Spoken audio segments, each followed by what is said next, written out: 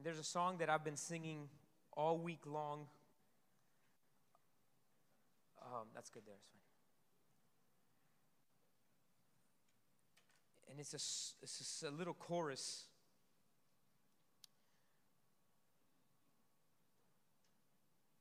It says, all I need is a memory of a victory, like a stone in a sling, every time that you fought for me. And that's what I've been just worshiping to all week since I downloaded it on Wednesday when the album came out.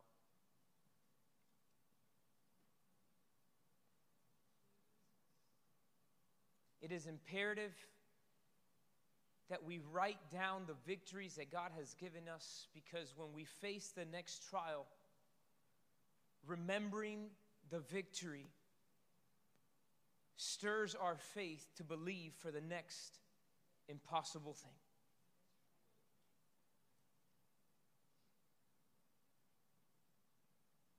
In the name of Jesus this morning, I declare over your life that God will bring back to your remembrance. Holy Spirit will bring back to your remembrance, even as flashbacks, that it may look like flashbacks in a movie, of moments of victory, of moments where you conquered the lion, of moments where you conquered the bear, so that when you stand before this giant, that you may remember that it is God who slung the stone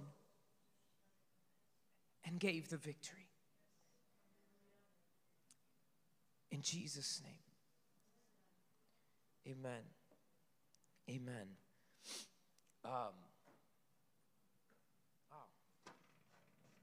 Thank you, Holy Spirit, for moving in this place. Online campus, we love you, and I know the Holy Spirit was moving in your house too.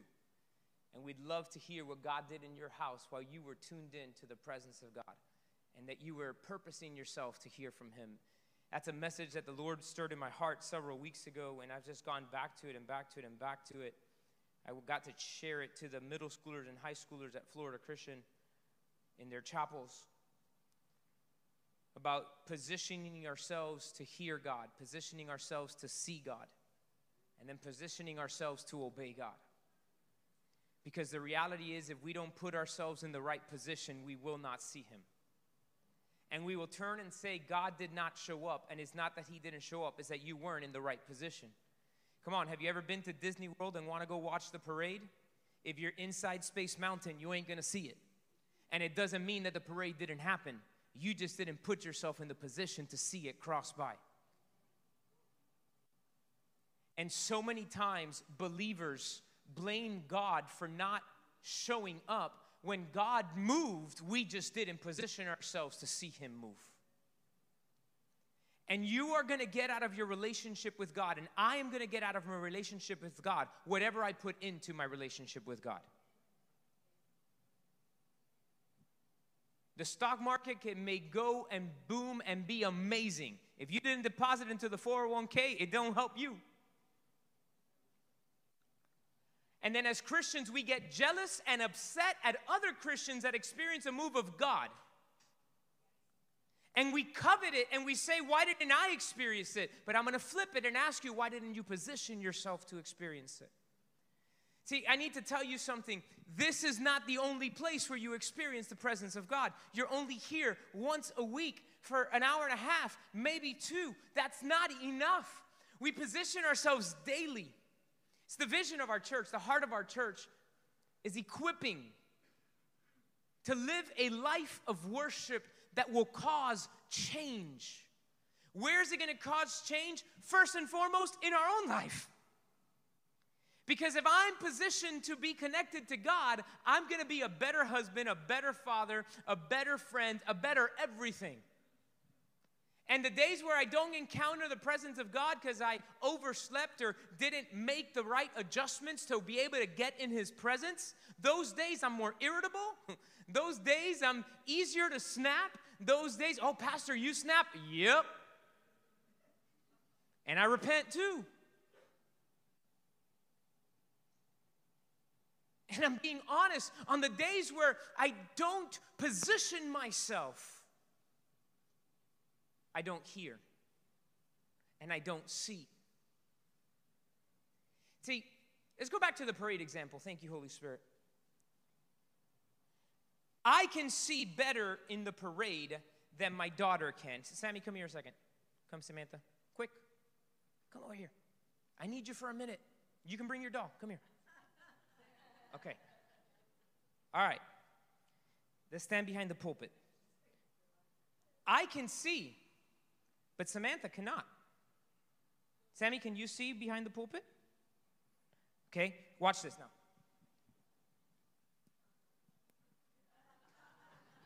Can you see now? See, watch. Church service, we're all together collectively pursuing the presence of God. It's like we get on shoulders to see the parade. But it's not enough. Because every day, God wants to do a parade in your house, and in your living room, and at your workplace, and in your car. And in those places, you position your home. You might put your children on your shoulders. You might put your wife on your shoulders, right? You're driving them into the presence. It's not enough to just do it here once. It's daily encounters with the presence of God that are going to fill us to a way that we can overcome whatever obstacle comes our way. You want to preach from up here, Sammy? Daddy? Okay, let's get you back down. Oh, sorry. Thank God the pulpit is made out of metal. Didn't break. Thank you, Samantha. All right, that's the milk for her baby. So maternal. If we don't position ourselves on a daily basis, we'll always miss the parade that God is doing. Rain or shine, the 3 o'clock parade goes down Main Street. And every day, God wants to do a new parade of the move in your life. So I'm encouraged. Our worship team has a chat. And a day doesn't go by where somebody from the team is not putting a song that they were ministered to by worshiping that morning. And I love getting them. Because then what stirred in their heart stirs in my heart. And together we push forward. Church, it's not enough. It's not enough to feed once. And can I tell you a really sad statistic? In the United States of America, most people only actually go to church once every 5 to 6 weeks. And then we wonder why the body of Christ is powerless. Because many of us are not daily encountering and then collectively encountering. And it's a powerless life. So I encourage you that daily you position yourself to see God move in your life. Come on, give God a hand of praise this morning. I'm excited about the start of Potholes of Life Season 2. Baches de la Vida. Ralph, can you belt it out? Where's Ralph? Who's around here somewhere? He's in the media team. This is Season 2 of this series. And as we get ready to jump into it, I do want to remind you of a couple of things. I want to remind you what God put in my heart as far as what a pothole was. So let's talk about what an actual pothole is. The definition is going to come up right behind me. A pothole is a depression in a road surface, usually asphalt pavement, where traffic has removed broken pieces of the pavement. Is removed broken pieces of the pavement. That's a pothole. Come on, how many of you have hit a pothole? And so what the Lord showed me as a definition for a pothole of life was this: a depression in the road of life that cause hurts, wounds, and pain in us and in others around us. That's a pothole of life. In Season 1, if we were to recap, as you know, watch a show is like last time in Season 1, we talked about the pothole of repetition and the pothole of fear. We talked about the pothole of discouragement. And we talked about the pothole of living in the past. They're all on our YouTube channel. If you missed them, you can go back. There's a playlist. You can watch all of them. And we talked about the way that we combat these different potholes. See, in earth, on the surface, when there is a pothole, they need to come and pull out all the loose debris, and they need to fill it with something so that then cars can again pass over it without ba-bump, ba-bump. And so we talked about that the three main things, or three of the things, this is not an exhaustive list, but three of the things that we do to deal with potholes were to seek God. We do that through the word and prayer. It was to listen to God, and it was to obey God. Can I tell you something? The things with God are usually simple and humans complicate it. I mean, have you guys heard of, he's like an internet, oh my God, what's the guy's name? I think it's like, not Gumby. He does all these videos where he just like goes, what's his called? What is his name? I don't remember. Do y'all know what I'm talking about or not? Like everybody's like doing these super complicated things of how to get stuff, and then he just does them and is like, you know, like somebody gets a scissor and cuts a tangled wire instead of just unplugging it and untangling it. And he's, all right. So that's what we do as humans. We complicate stuff. We find ways to complicate it. God says with him things are simple. As a matter of fact, you can't save yourself. Jesus paid the price for you. All you need to do is receive it. Wow, that's simple.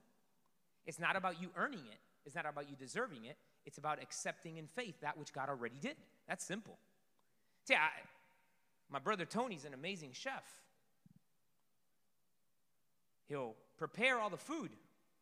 And when it's ready, I just go by with a plate and he can serve it. See, God did the complicated part.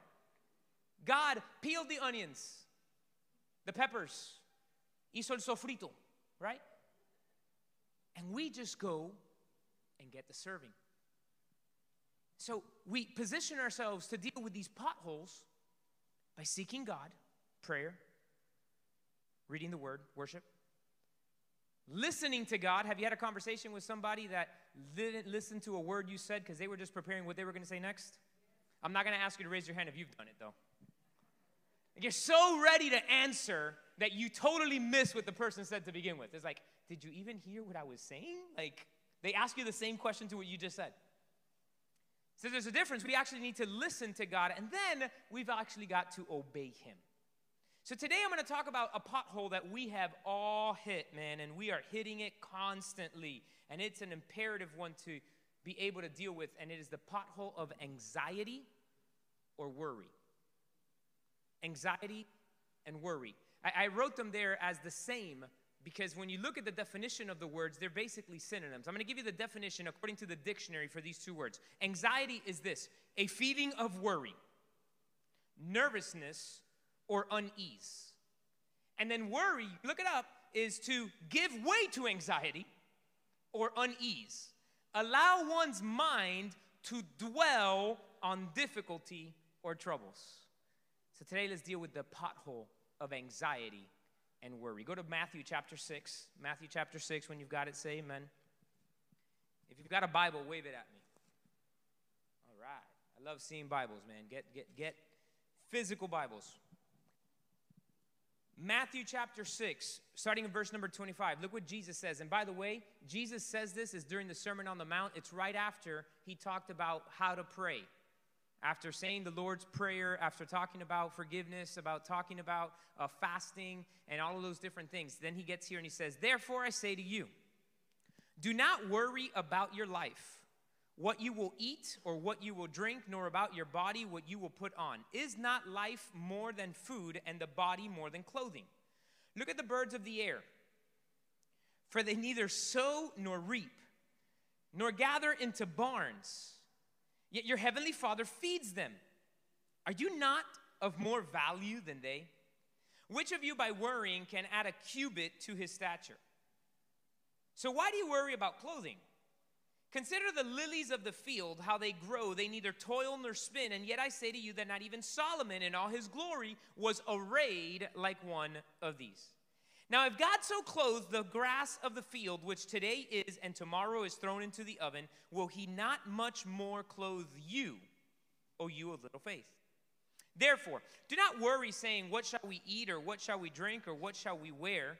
For all these things the Gentiles seek, but for your heavenly Father knows that you need all these things. But seek first the kingdom of God and his righteousness, and all these things will be added to you. Therefore, do not worry about tomorrow, for tomorrow will worry about its own things. Sufficient for the day is its own trouble. Now, this word here is translated in the New King James Version as worry. If you were to read the ESV version, it actually uses the word anxiety. Do not be anxious about anything. And the reason is that word in the original language is the word merimnao. Merimnao. I can't even pronounce it right, but don't worry about it. It's there. It's in the italics. And the word literally means a distraction, a preoccupation with things causing stress or pressure. It is a preoccupation with things causing stress and pressure. That is what this word means, and it can be interchanged with worry or anxiety. And so what is it that worry does? Worry divides our focus. Worry divides our attention. It splits it. You are focused on one thing as opposed to being focused on what you need to be focused on. I wrote it down this way. If you're taking notes, you can jot it down this morning, all right? If I got to the right page, there we are. Worry deviates our vision from where God wants you to be to where you currently are. It deviates our vision from where God wants you to be to where you currently are. Another way to say it is this: worry causes our faith to waver. So, how many of you know the person? It's a little bit of Bible trivia. Shout it out. If you're on online campus, put the answer in the comment box, all right? Who is the person other than Jesus who walked on water in the Bible?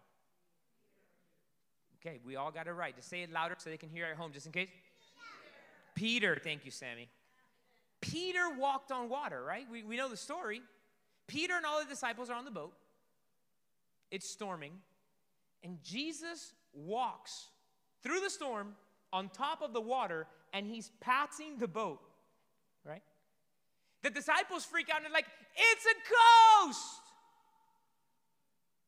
And Jesus says, no, it's me. Then Peter says, if it's truly you, command that I walk on water to you. And Jesus says, very, very elaborate, come. It's a whole other preaching there about the invitation of Jesus, just come. That's a good one. All right. Peter steps out of the boat, and his foot doesn't sink. And he puts his other leg out of the boat, and his foot doesn't sink. The Bible doesn't declare which way it was. I mean, maybe he got it and just jumped and landed, or he did one leg at a time. I don't know. But the point is, he put his feet on the water, and he didn't sink. And the Bible says that he starts walking to Jesus, right? Until, and this is what the Bible says, he looks at the winds and the waves. He took his eyes off of Jesus, he looked at the wind and the wave, and in that instant he began to sink.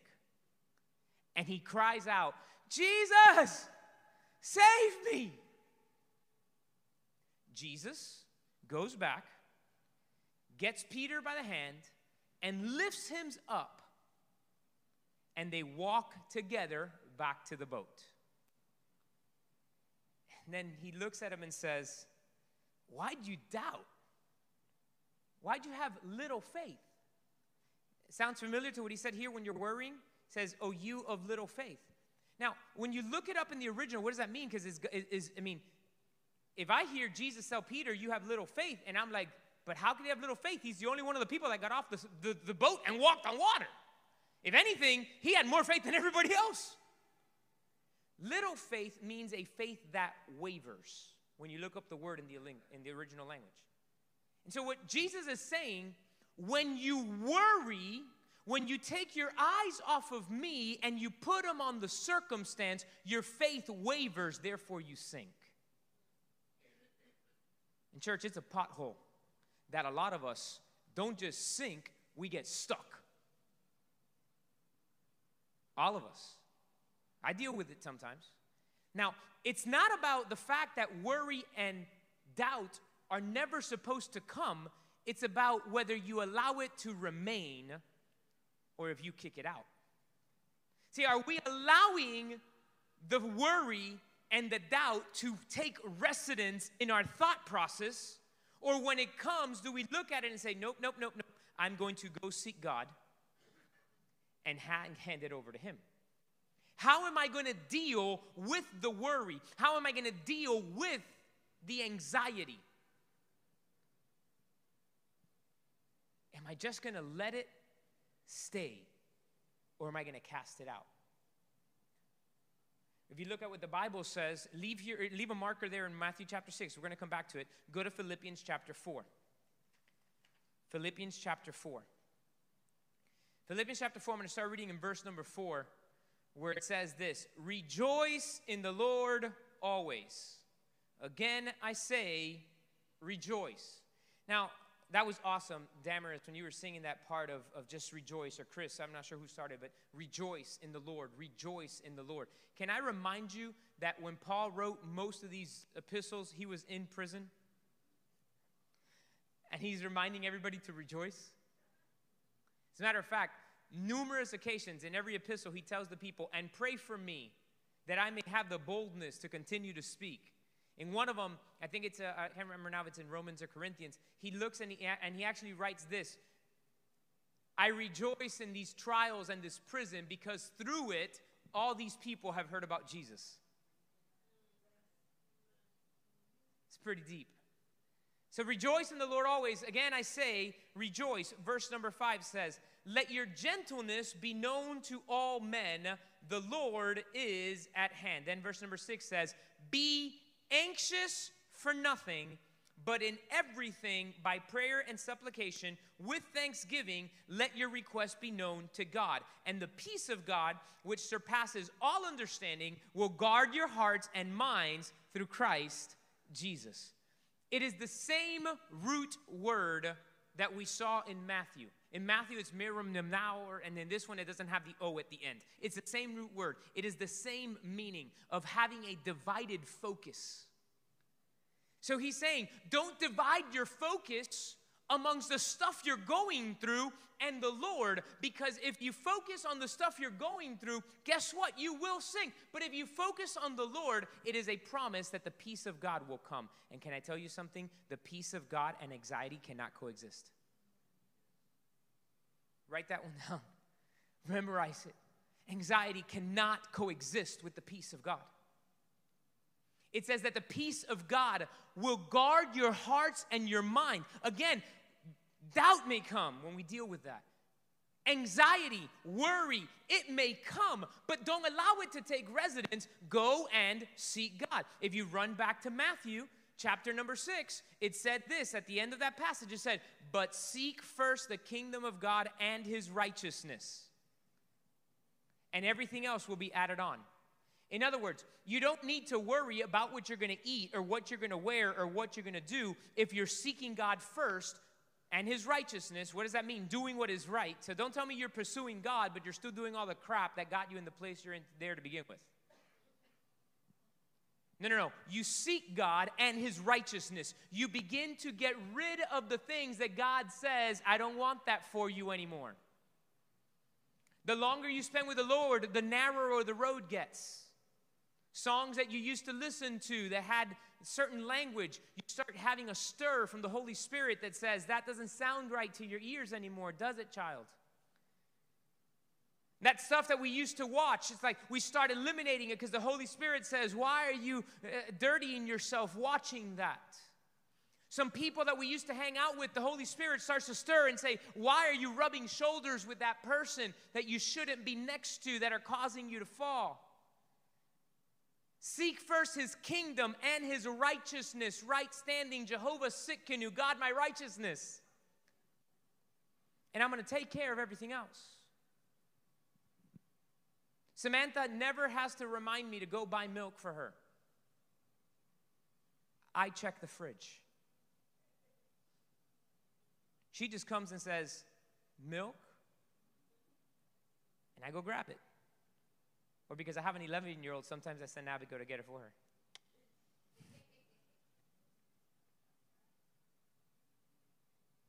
It is not our responsibility to worry about what God stocks in the fridge. We just need to do what he tells us to do. And when we are obeying him, when we seek him and listen to him and obey him, peace comes. And peace pushes out anxiety. Peace that surpasses understanding. Church, we're living in the midst of a pandemic. In the name of Jesus, we're on the way out. Numbers have been going down and all that stuff. Praise the Lord.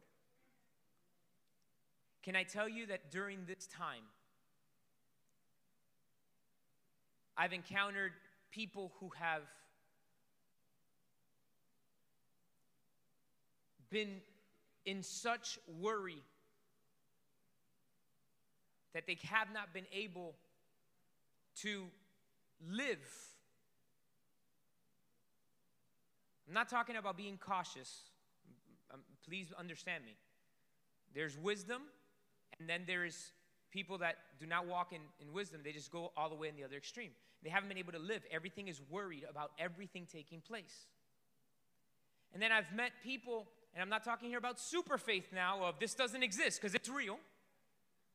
And people have died all across the country and the world.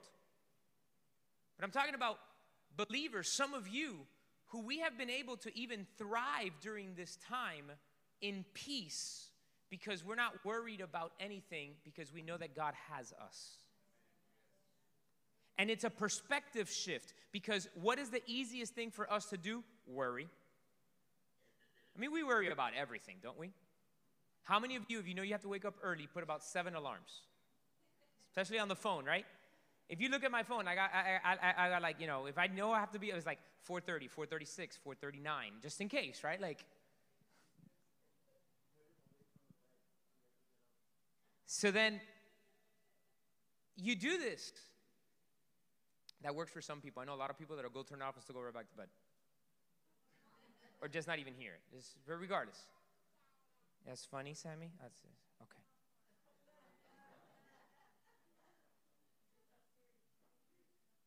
So,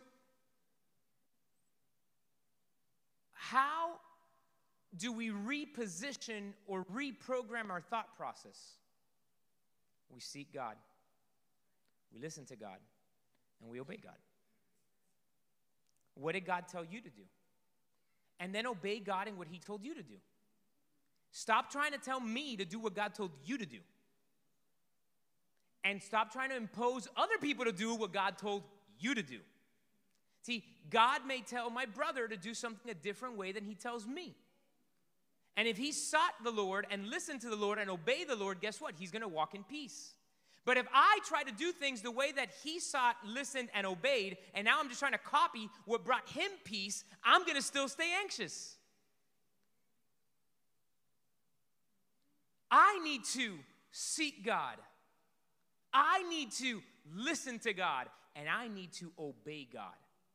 And can I tell you something? We need to try to stop imposing what God has told us for our family upon other people.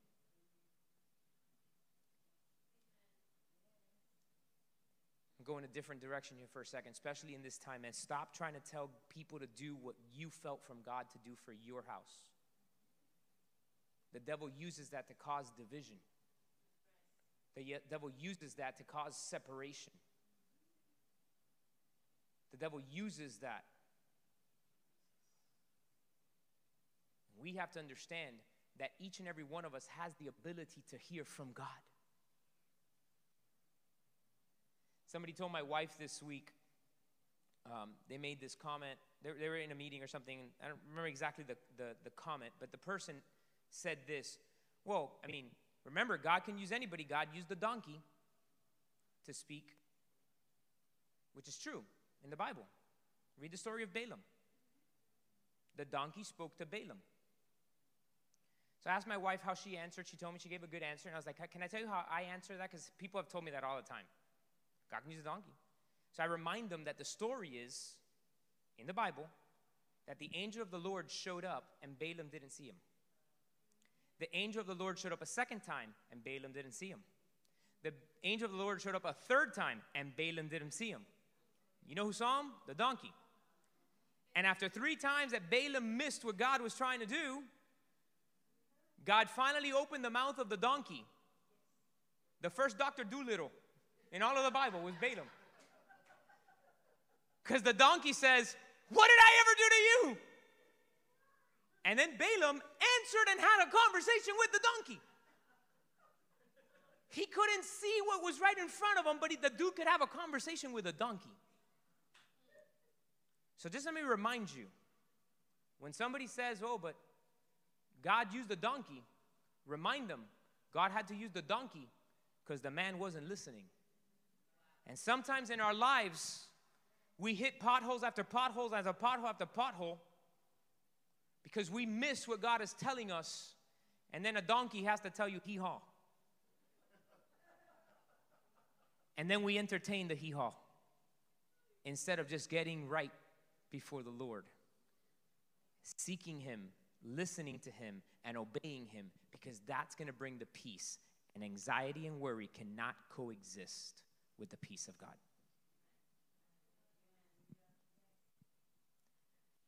Worship team, if you can come to the altar quickly. We all face stuff in the road of life.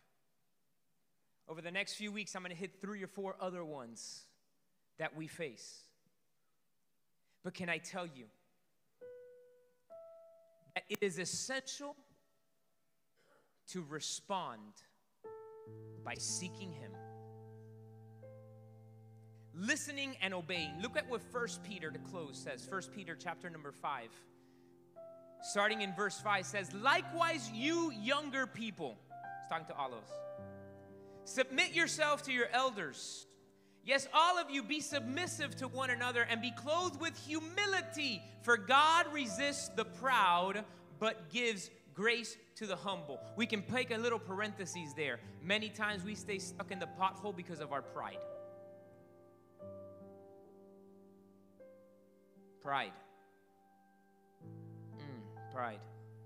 Whenever you struggle with pride, and we all struggle with pride, if we're honest. If you say you don't, then you might be a little proud right now. Just remember that pride was the sin that Satan had and made him fall, because he thought he could be God. Then it says, therefore, humble yourselves under the mighty hand of God, that He may exalt you in due time, casting all your care upon Him, for He cares for you. That word care is merimimna. Cast your anxiety, cast your worry upon Him. Why? Because He cares for you. Church, this morning and every single day of your life, I challenge you, as you seek Him, listen to Him, and obey Him, that you cast that worry upon Him, for He cares for you. Let's go and stand to our feet. Father, this morning, Lord, upon my life and every person that is here under the sound of my voice and watching online or listening to the podcast, Father, we pray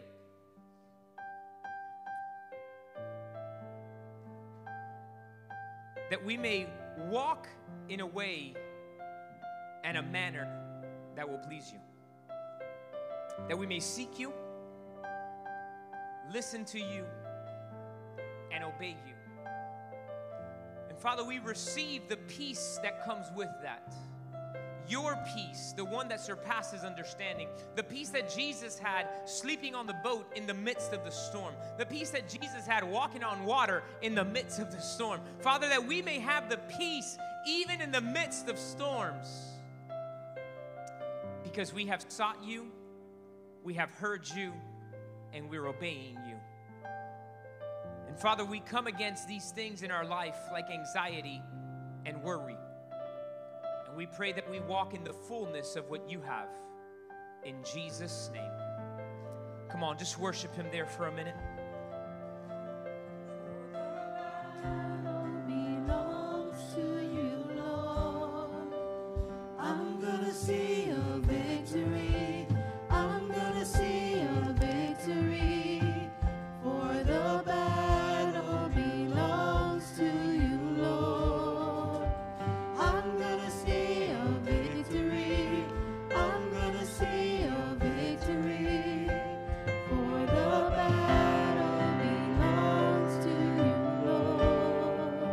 We're going to go into worship for a few more minutes, so I'm just going to give you the 20-foot view of what's going on at church.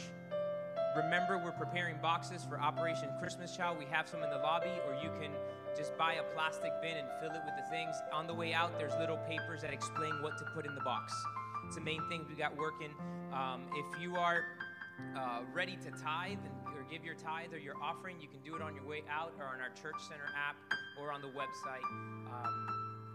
And we love you and we're praying for you. Stay tuned to our app and the website for what's going on at the church.